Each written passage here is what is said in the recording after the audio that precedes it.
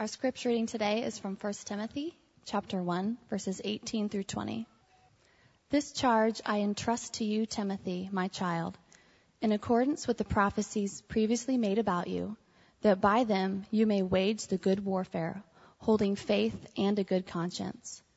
By rejecting this, some have made shipwreck of their faith, among whom are Hymenaeus and Alexander, whom I have handed over to Satan, that they may learn not to blaspheme. This is the word of the Lord. Good morning. I hope you had a good Thanksgiving, which is what you're supposed to say when you're up here. And I really do hope you had a good Thanksgiving. And I know some of the things I'm thankful for as we were sharing those as a congregation. I'm thankful for this sanctuary that God in His providence and in His grace has given to us. And when I think of the sanctuary, I think of things like seats. And I don't know about you, but those are pretty nice seats.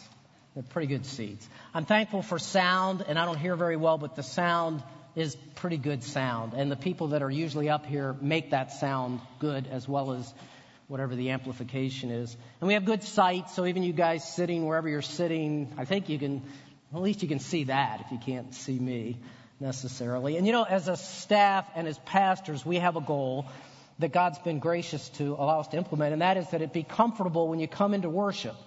When you come to worship the God of the universe, that you find yourself comfortable. You can get in fairly easily. We got doors. We got people to help you get there. But when you sit down, if you come in discomforted, that you may find solace for your soul, comfort for your soul. We hope that the Word of God will do that for you. If you come in really comfortable, like you're okay, that you know what? You may find that you're discomforted. And I'm here to tell you, the Sunday after Thanksgiving, and if you listen to the reading of the text this morning, the text in 1 Timothy we're going to deal with this morning is not the kind of text that makes you feel real warm and fuzzy. And believe me, I know better than you because I've spent several weeks working on this text. It's the kind of text that if there aren't people walking out of here this morning feeling uncomfortable, then you haven't listened to the text. And happy Thanksgiving with that one. And Merry Christmas that's about to come up. You need to hear this text with last week's text in tandem. And if you were here last week's text was it was one of those phenomenal passages of Scripture. Mark just did a great job with it. And it said things like this in verse 15. I hope you have your Bibles open to 1 Timothy 1. It says that Christ Jesus came into the world to save sinners, of whom I am the foremost. That's gospel at its best. Christ Jesus came into the world to save sinners, and we should be able to relate that our sin is on par with the most sinful of the sinners. And then that great doxology in verse 17, to the King of Ages. I mean, it's just resounds in the church. The King of Ages, immortal, invisible, the only God, be honor and glory forever and ever. And the church says, amen. And you think, just put a period there. That's enough, Paul. That's enough. But then we come to the text this morning, and the one thing we forgot in the auditorium when we built it, probably intentional, is we forgot seatbelts. Because here's what I got to tell you, and that is you better buckle your seatbelt this morning and fasten it tight, because the air is going to be a bit turbulent. You know how they say that on the airplane? And you better stay seatbelt buckled up for the duration of the sermon. And I'm just telling you that ahead of time, all right? And that's what the passage is going to deal with. As a matter of fact, the title of the passage that I've used is Life is a Battle. And here's what we're going to see in the text. There's two realities of the Christian life, or two realities of what we're engaging in this Christian life. The first one is this. We're at war. And we've spent quite a bit of time trying to work at that, and hopefully you would say, okay. We're at war. And the second isn't much more comfortable than the first, because war isn't intended to be comfortable. The second is this.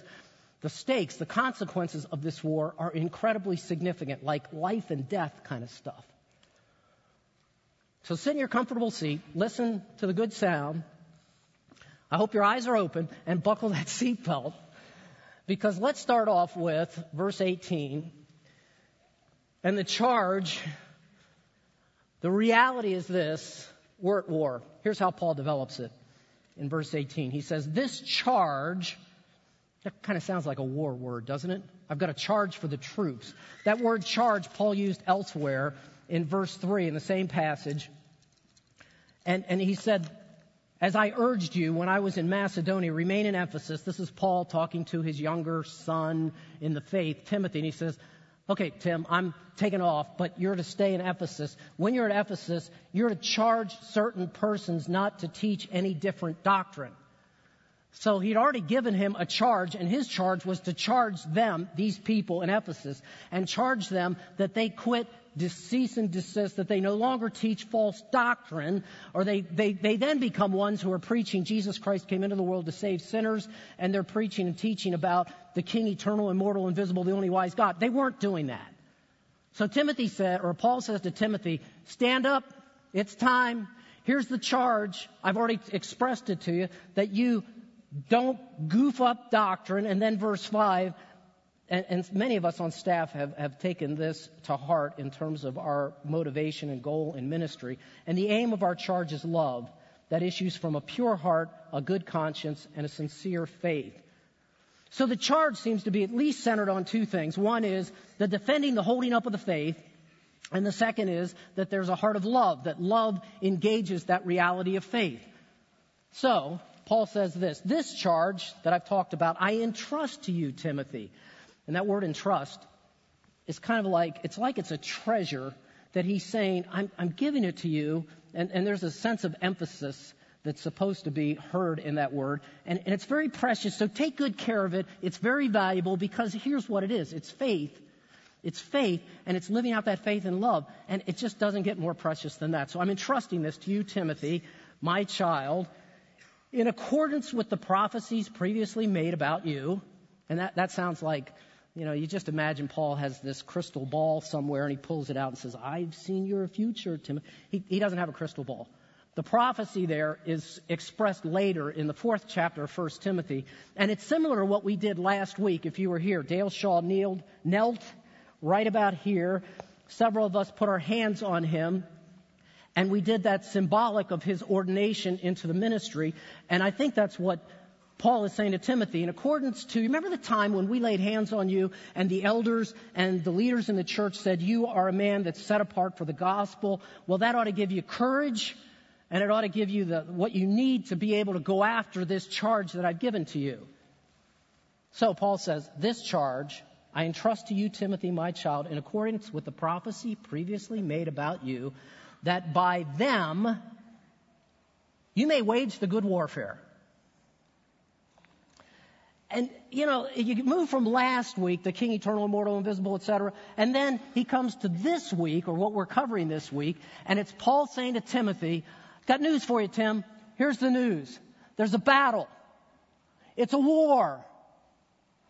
And lest you think that it's anything less than that, I want you to know clearly, and frankly, I think he speaks through the centuries to College Park, and lest you think in your comfortable seats with your good hearing and your great sight that there's anything less than a war going on, then our atmosphere here betrays us. Because there's a war. Now, Paul's a master of metaphor. You remember metaphor back in, somewhere you must have studied the word metaphor. It's a word picture where you'll take a word and you mean something different than the word, but that word you take helps you to understand the bigger picture.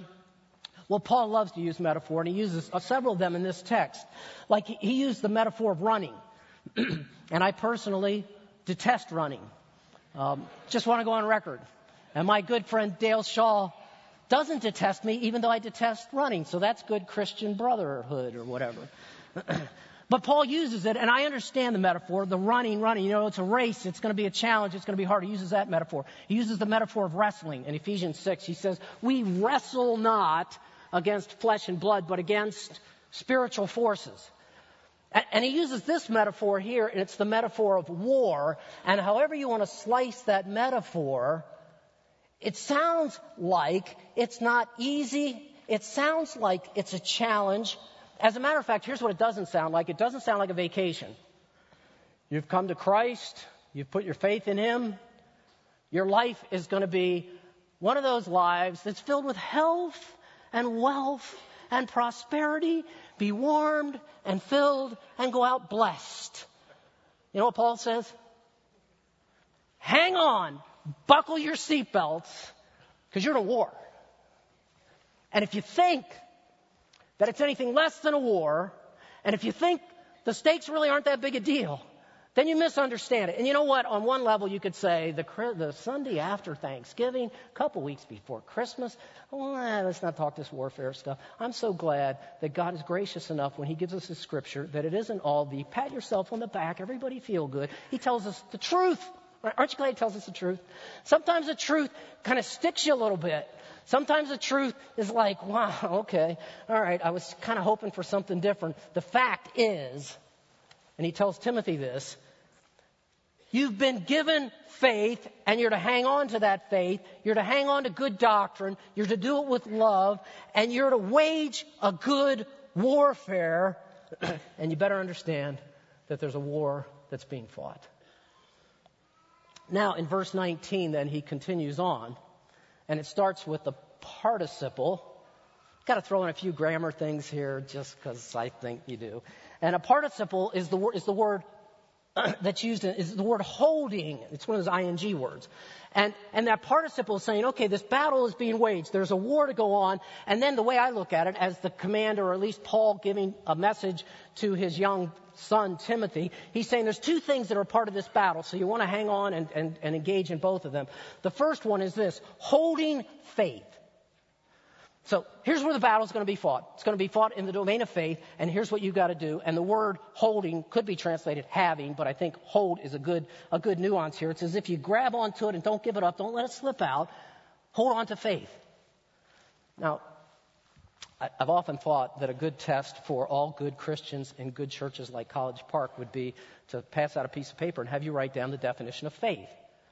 And I would actually be somewhat interested to see what that resulted in, because faith for us in our context is a little bit of an ambiguous word. We know it's a really important word, right? Salvation is by faith alone. Man, that's it. But what is it? Is it something that what is it? Something inside of me I conjured up? How do I get it? What is it? There's a couple of other translations of that word that I think, for me at least, seem to communicate maybe a little bit better, or at least differently, the idea of belief. Faith and belief are similar concepts in that Greek word in the New Testament. And belief I almost can wrestle with a little bit better than faith. Or trust is another good word. Trust. I trust. It's as though I need something outside of myself. I believe in something external to myself. Faith is the same kind of a concept. Here's the key to faith, and it's always been the key to faith, and it's the key to faith in Christian faith, and that is, it's not how much of it you got.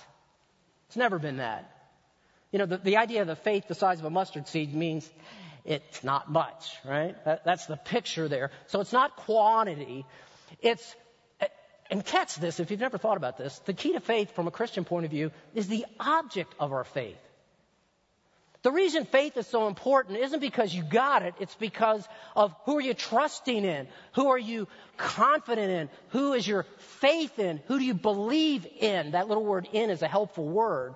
And in the Christian faith, it's always been that the object of faith is Jesus Christ, who represents God the Father, God the Son, God the Holy Spirit. It's Jesus Christ who came into the world to save sinners, of whom we're the chief.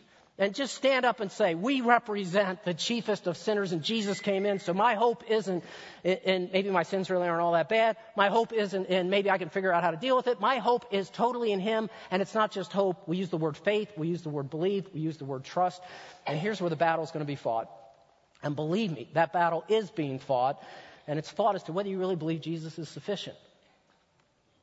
I mean, you come here and you got to believe it, or why are you in the service here? Or maybe you got some other reason. I don't know why you're here. But the fact is, so you go out of here and you're moving in life, and life seems to be stuff that we do every day of our life. And the question is Jesus sufficient? Do you really trust him? Do you really believe in him? Do you really even know him? I love being the pastor of theological development, even though I have to explain that title. But one of the charges to College Park Church is that we create venues and help our people, that's you and me, to know our God better. Because faith wants to see the object of faith, wants to love that object of faith, wants to know and have full assurance that that God, that reality, who is Jesus Christ, who came to save sinners, is mine and is ours as a community.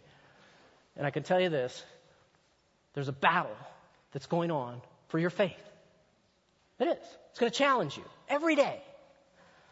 But not only that, it says, here's where the battle fronts are, on holding faith and a good conscience.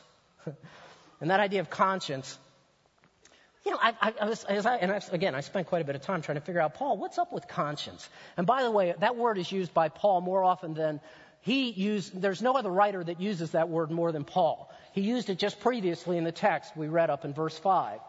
And conscience seems to be, among other things, it's not just the intellectual part of Christian faith.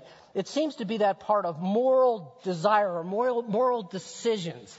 It's as though faith is somewhat quantifiable. Faith is in Jesus Christ. And then the question is, so do you live out that faith?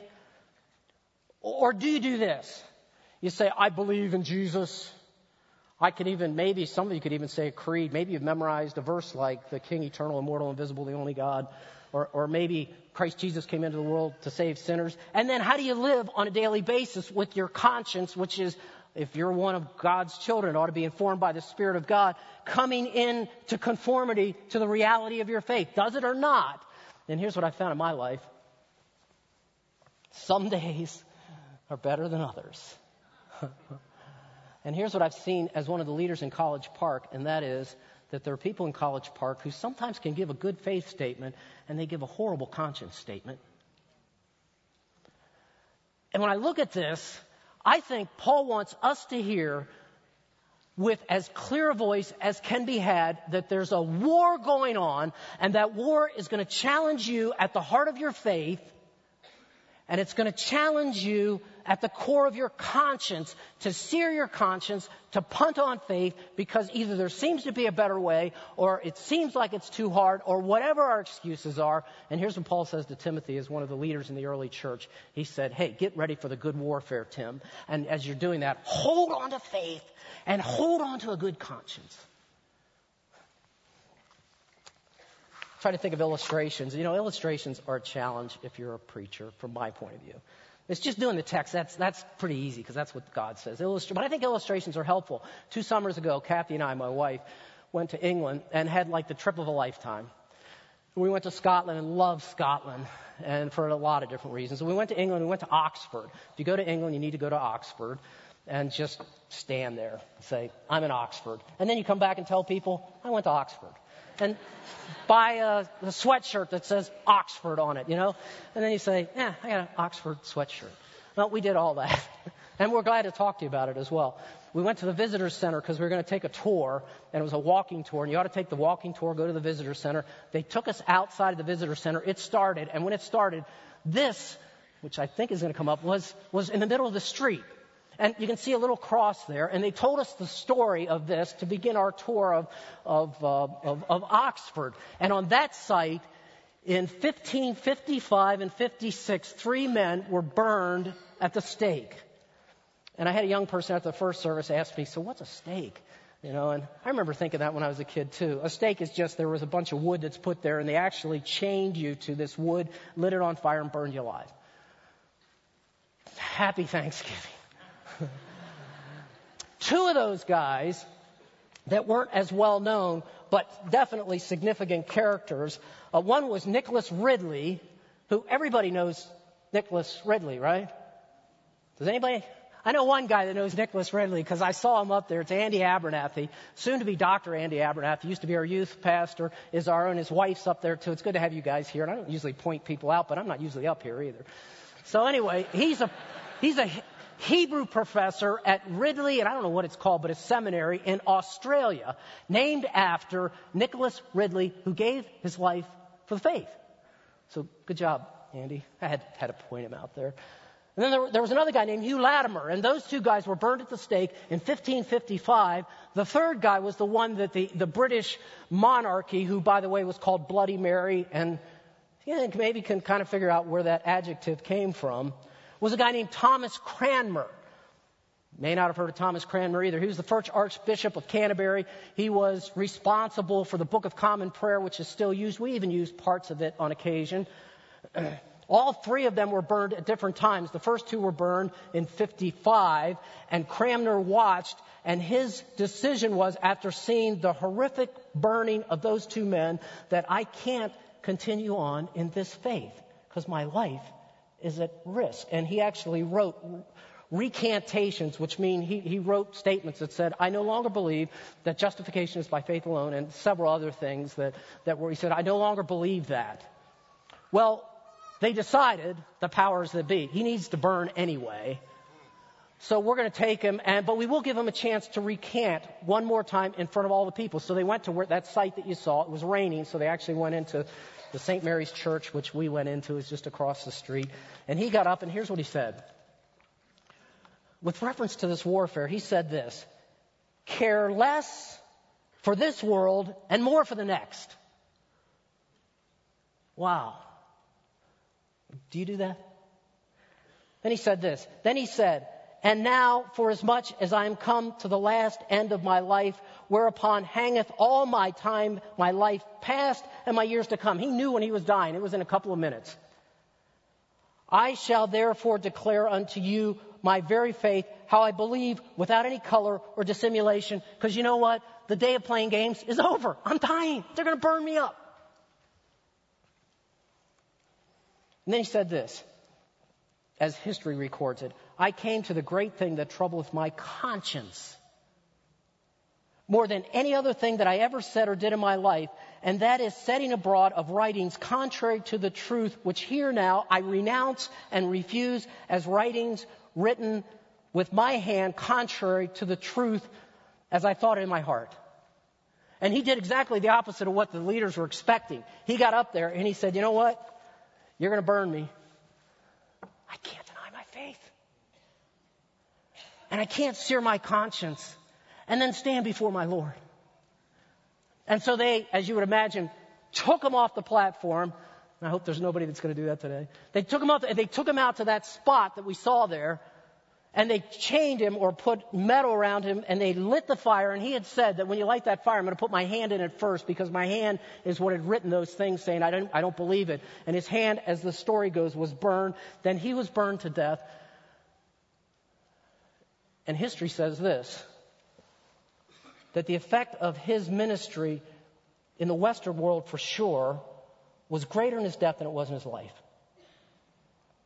The testimony of what I believe, my faith and my conscience in his death, the statement that he made and what he was willing to die for, was that statement that we recall when we study history and we think about Thomas Cranmer. Now, you know, that's a story, right? And actually it's a story rooted in history. I was there. You're probably not going to face the stake. So is that good news or bad news? I don't know. Sometimes our seats are too cushy. Maybe we need to put some wood in them so we get a little different perspective. But you know what you are going to face? You're going to face things like physical disease, pain, suffering, and your temptation is going to be to say, Jesus isn't enough. Whatever this faith stuff, I don't know. You're going to be tempted to sear your conscience. Relational pain will come. You know, we just got done with Thanksgiving, which is supposedly one of those great holidays that leads into the greatest of all holidays, Christmas. You know, a silent night. Is it silent every night in your house? I mean, I know some of you. It's not silent because there's fighting. There's relational pain. There's parents having problems with kids. There's kids having problems with parents. And they're saying, this must not be true. There's those times of life when we're tempted to compromise our moral thoughts. And I mean, that's all over the place. It's like one click away. It's like one magazine away. It's like one glance away where we're tempted to sear our conscience. And in doing so, to give up our faith. In College Park, we're in a war. And you know, wouldn't it be nice to say we're not in a war? But that's a lie. The fact is this, and a war that's incredibly significant, and a war that the charge is this to Timothy, and it is to us as well, and that is, in this warfare, hold on to faith. Learn more about the object of your faith. And not only that, but your conscience, let it be led by the Spirit, not by yourself. Let your conscience be that thing that engages faith so that you live a life that's consistent with what you talk and what you speak and what you say you believe. Well, you know, I almost want to say, enough, Paul, enough. Okay, we got it. But Paul doesn't stop. It's like, no, let me go on. And then he talks, and this I think is the second point of this text, or the second part of it, at least as I see it, and that is that the consequences of this battle are incredibly significant. And watch how Paul says it. He says in verse 19, holding faith and a good conscience by rejecting this. Faith and a good conscience. Some have made shipwreck of the faith. Again, I just feel led to say Happy Thanksgiving. You know, I read that. I studied that text out quite a bit. I read a boatload of guys that talked about it. I'm not totally, that shipwreck is another metaphor, right? It's a metaphor that, however you want to interpret that metaphor, it doesn't sound good. Ships weren't made to be wrecked. They were made to do things. And some are going to want to ask the question, so does that mean I lost my salvation? I was like once saved and then I've lost my salvation. And as I read theology and I read Paul, I don't think Paul would have even asked that question, first of all. And I don't think that's what he's saying here. I don't think, frankly, I think that we can live as if we don't really have faith, or we can live as with faith as though faith is nothing, even though perhaps God's done a work in our hearts. So I'm not one that says I think you can lose your salvation, but I'm also not one that says, hey, feel comfortable in your seat because you made some claim for Christ someday, and yet you're not living, adhering to and holding on to faith, and you've seared your conscience, and then you want to go on as if, well, it doesn't really matter because I just, everything's okay. Because some have rejected that faith and good conscience, and they've made shipwreck of, and it says in my text, the ESV, their faith. The NIV translates it, their faith. The New American Standard translates it, their faith. The Greek text that I know you've got out there, and if you've got an iPad, you could actually get to it pretty quickly. It's actually the word the, which could on some occasions be translated there, I think. And I also think it because my most favorite Greek professor ever is a guy named Dan Wallace, who in my mind is Mr. Greek personified on the planet. You ought to Google Dan Wallace and listen to anything he has to say. And he was responsible for the Net Bible, which translates, the only one I could find, it translates it, the faith. And, that's what you can do. If you don't like one translation, just find another one. Well, this one I think is right, because here's the picture, and see if you can get the difference between their faith and the faith. Their faith is a big deal. It is a big deal. You don't want to shipwreck your faith. But it's a bigger deal if your life, your conscience, and your denial of the faith may somehow impact the faith, the big picture of faith, the reality of who God is in the cosmos, in the world. That is pretty significant. Now, don't misunderstand that as if to say that you could do something that would thwart Christ's intent in bringing his kingdom to the world. You can't do that, but you know what you can do? And you know what I've seen people do? And you know what I've been on the edge of doing, and maybe on occasion have done? When I've denied faith and it hasn't been real for me in my life, and my conscience has been seared, and people have seen that, it's caused the name of Jesus to be marred on some level. Can you imagine that? I not only can imagine it, I know that it's true. And however important you think you are, what's bigger than you is the faith. And that somehow you would engage in playing the game of faith, the game of conscience, and then when it comes down to it, you say, this faith thing really doesn't work for me when I'm in the toughest of times. That's when faith does, the reality of faith, because the object of faith is Jesus Christ. That's when it's either proven true or false. And here's what's happened. There are some who have made shipwreck of the faith. So I decided I'm going to look for an illustration of shipwreck, and I went to the great illustration book of all illustration books, the great theological treatise or treasury of, I went to Google. So I Googled shipwreck, and then most of it talked about the Titanic, and Nate milked the Titanic a couple weeks ago, and to me he said all there is to say about the Titanic. So I found this map of shipwrecks off the coast of the United States, off the East Coast. And I'm an East Coaster, so hey, there they are. There's shipwrecks. It's off of, you see where it says Hatteras Village? I remember as a little kid we went to Cape Hatteras, and it was like, we were real little, Don and I and my sister, and it was like, it talked about all these pirates, and I was thinking, man, this is going to be cool. And we saw 0 pirates, but it still had that, well, they may be behind who knows what. And not only that, but sunken treasure, there's sunken treasure everywhere. So we had and then I looked at this, and these little red dots are shipwrecks, and most of them, maybe all of them, are shipwrecks that were in the 1940s, and they were shipwrecks because there were German subs off the coast of the United States blowing up American ships. And if you look kind of in the middle, you can see one that's called the Empire Gem. Well, I clicked on Empire Gem and did a little bit of work on Empire Gem just for you this morning. It took off from Texas and was sailing around. Its destination was Great Britain, and it was going to stop up in Canada. So it was moving along the East Coast, and it was zigzagging because that's what they had told people to do. It was a ship that had 57 crewmen and a ship that had 10,000 tons of gasoline.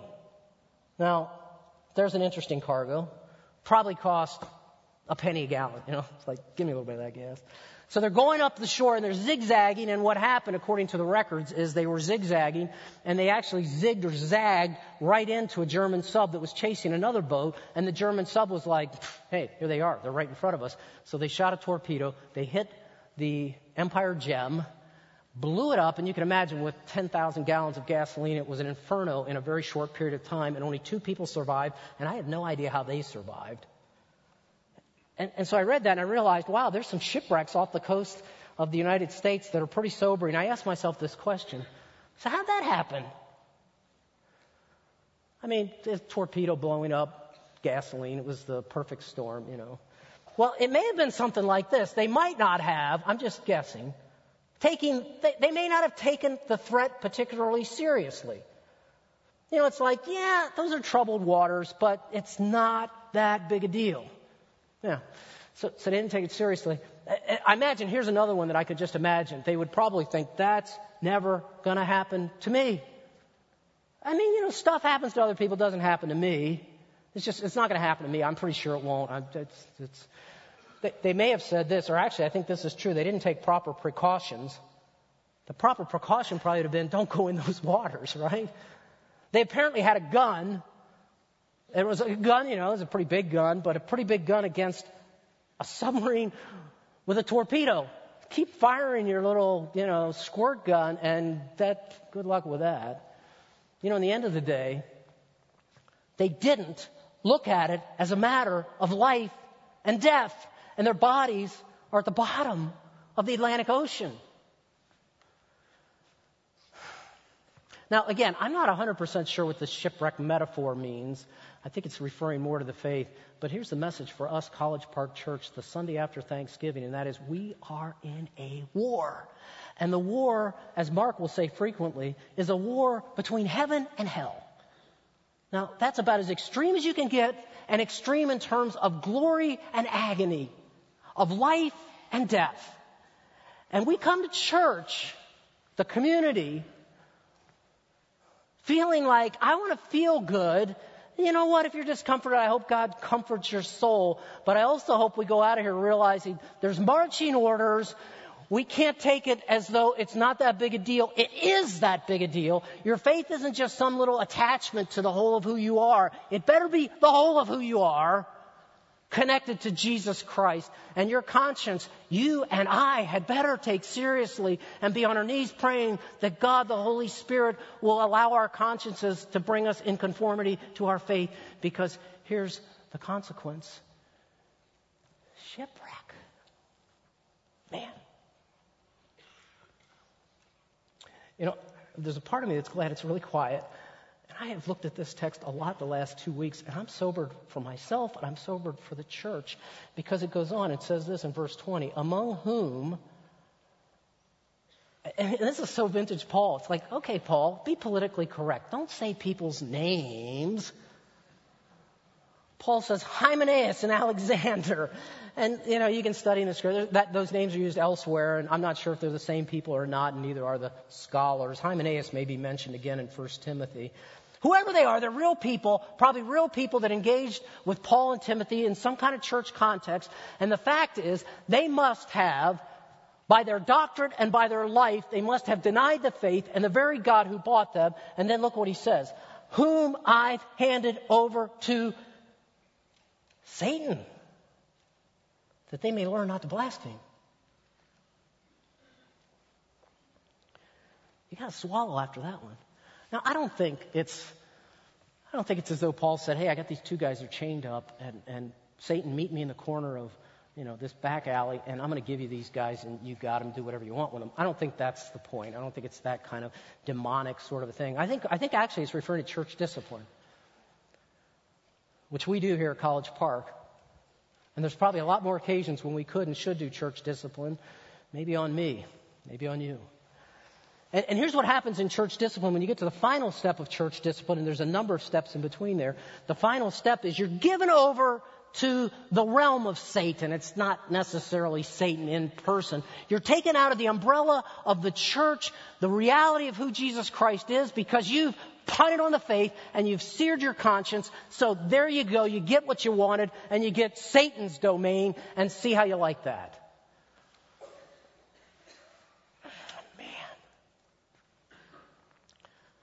And then he says that you may learn not to blaspheme. And I'm glad that little clause is inserted there at the end, because there's a little bit of hope there, isn't there? There is a little bit of hope there. The hope is the possibility that one who's been given over to the domain of Satan may wake up by the grace of God and may learn not to blaspheme. And blaspheme doesn't mean, oh, you know what, you say bad words. You say 4-letter words. You'll learn not to say 4-letter words anymore. It's not that at all. Blasphemy is when you say my faith in Christ, or the faith, the object of which is Jesus Christ, isn't sufficient enough. That's blasphemy. That's when we say it's just not good enough, and I'm going to take my conscience that the Spirit's been working with, and I'm going to sear it. I just don't care. I'm moving on. And that possibly, here's the hope, that the Jesus who came into the world to save sinners. And you know what kind of sinners? Sinners like me, the chief of sinners. There's hope in the text. And I'm just about done with the sermon. I just think when I look out and I see there's a bunch of people out there, I don't know how many, there's got to be some who are moving towards shipwreck, who have been searing your conscience. And you know what? It's a war. And you better say, and if I were you, I wouldn't leave this building without clinging to Christ and say, God, in your grace, turn me around. And cling to Him, because the reality is this: living in the domain of Satan is not the place you want to live. There were two guys that came to my mind as I was thinking about this sermon. One is a buddy of mine. I graduated from Christian college in the mid-'70s, just a couple years ago. And when I graduated, I went to Long Island, New York, and I taught in a Christian school. And there was another guy that taught with me there. Long Island is this, and I got it wrong in the first service, it's like 120 miles long, 10 miles wide. There's about 3 million people on it, and there's a boatload of people that need Christ. And we were fresh out of school, and we had this energy of faith and conscience, and we're going to take Long Island for Christ.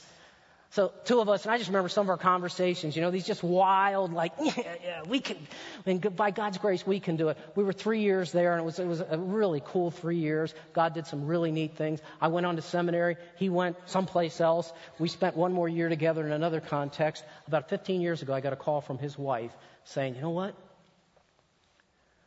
And she didn't say it exactly like this, but the essence was he's given up the faith. He's left us. He's left the church. And he seared his conscience. And I'm looking at the phone saying, no, that can't be. I worshiped with him. I served with him. And by God's grace, my prayer is that God's going to bring it back, because you know what? There is the possibility that he can learn not to blaspheme, so it's not a hopeless situation.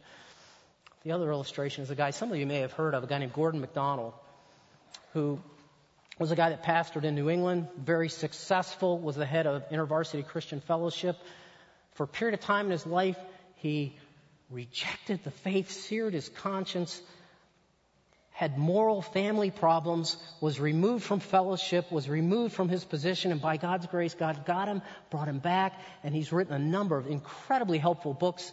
He's gotten positions of leadership again because of God's grace in bringing him back. He learned not to blaspheme, and now he's a guy whose mission in life is to say, I don't know how that happened, but he actually does know how it happened. But he said, I want to encourage people that they don't go down that road and get to that point. That's what I want for College Park. That's what I desire for College Park. Let me give 4 real quick takeaways, and then I'm going to close in prayer. First one is this: the Christian life is a war. Did you pick that up? Carry that one into Thanksgiving. Give each other guns for Christmas, but not real guns, just fake guns. Give each other spiritual armor. How's that? That sounds better. Because you know what? The battle is being waged at home.